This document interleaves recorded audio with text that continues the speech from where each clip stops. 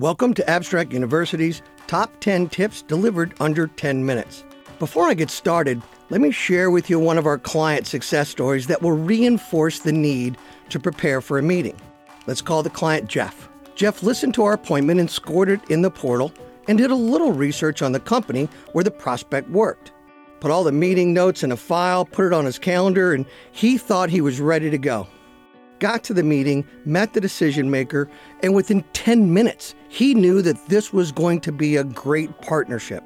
The problem was, he couldn't get the key decision maker to open up, and he knew they weren't connecting in a way that would help him create that partnership. Jeff went home very frustrated, and he started doing a little research on the individual he had met earlier in the day that he wasn't able to connect with.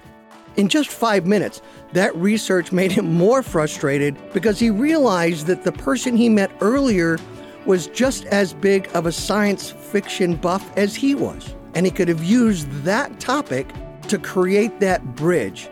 Now, the good news is Jeff re-engaged that contact and used that information and ended up closing the sale because he developed a bond between the decision maker. Now, what you're looking for is any content that you can use to build a bridge and the individual you're meeting with. Especially if you're in a very relationship-driven industry, these connection tips are like gold. So the first tip is B2B decision makers are 5 times more likely to engage with a successful introduction. So start with making sure you know their title, but don't judge it, because you may be meeting a key influencer that could be your internal champion to creating a new partnership. Because most companies' internal processes don't start at the top. And in today's environment, most decisions are made by committee. The next step is to research the individual's previous employers. After all, they might be an old client. Research where they went to college. It might have been the same one you went to, or you may know someone that went to that university that can help you connect.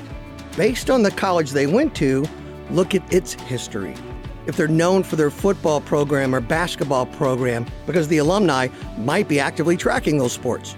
And you can use that content to create that bridge. The next step is to research social media. Look at their pictures, read their posts. And what you're looking for is either an indication of what their hobbies are, because most people are very passionate about their hobbies, or charities they're interested in. Both of those can be used as content to create that bridge that you're looking for. So understanding the person's interest in sports or a specific team in sports can also be great content to create your bridge. Next, take a look at the family infrastructure, and what you're looking for is commonalities in maybe kids' ages, boys and girls, sports they participate in.